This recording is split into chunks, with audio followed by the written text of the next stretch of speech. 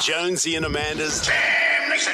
Let's get on down to the Jonesy and Amanda Arms right now for the pub test. Random COVID testing. Does it pass the pub test? Well, I saw a tweet from John Hewson who said, is it too much of a stretch to ask why not random COVID testing?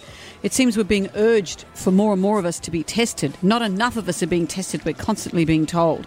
I can only assume that means that people with symptoms aren't being tested. That must be the health advice Gladys Berejiklian's getting. There's no point in healthy people being tested. Yeah. But we need 25,000 plus tests a day to be conducted to know where we are. Yesterday, we only had 15,000.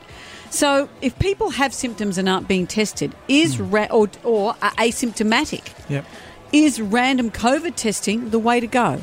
Is it? Well, John Barilaro was going off his cracker on the holidays saying, oh, we've all got to get tested. But the reality is, if you're feeling fine, if you go and get tested, you're out of action for however long it takes to find out that you don't actually have COVID. I reckon there's probably a number of reasons as to why people aren't being tested. They can't be bothered to queue. You have to isolate, as you say, until you get your results. Thinking about how many people you'd inconvenience if you did have it. Some people think, it's just better not to know. I'm sure some people think like that.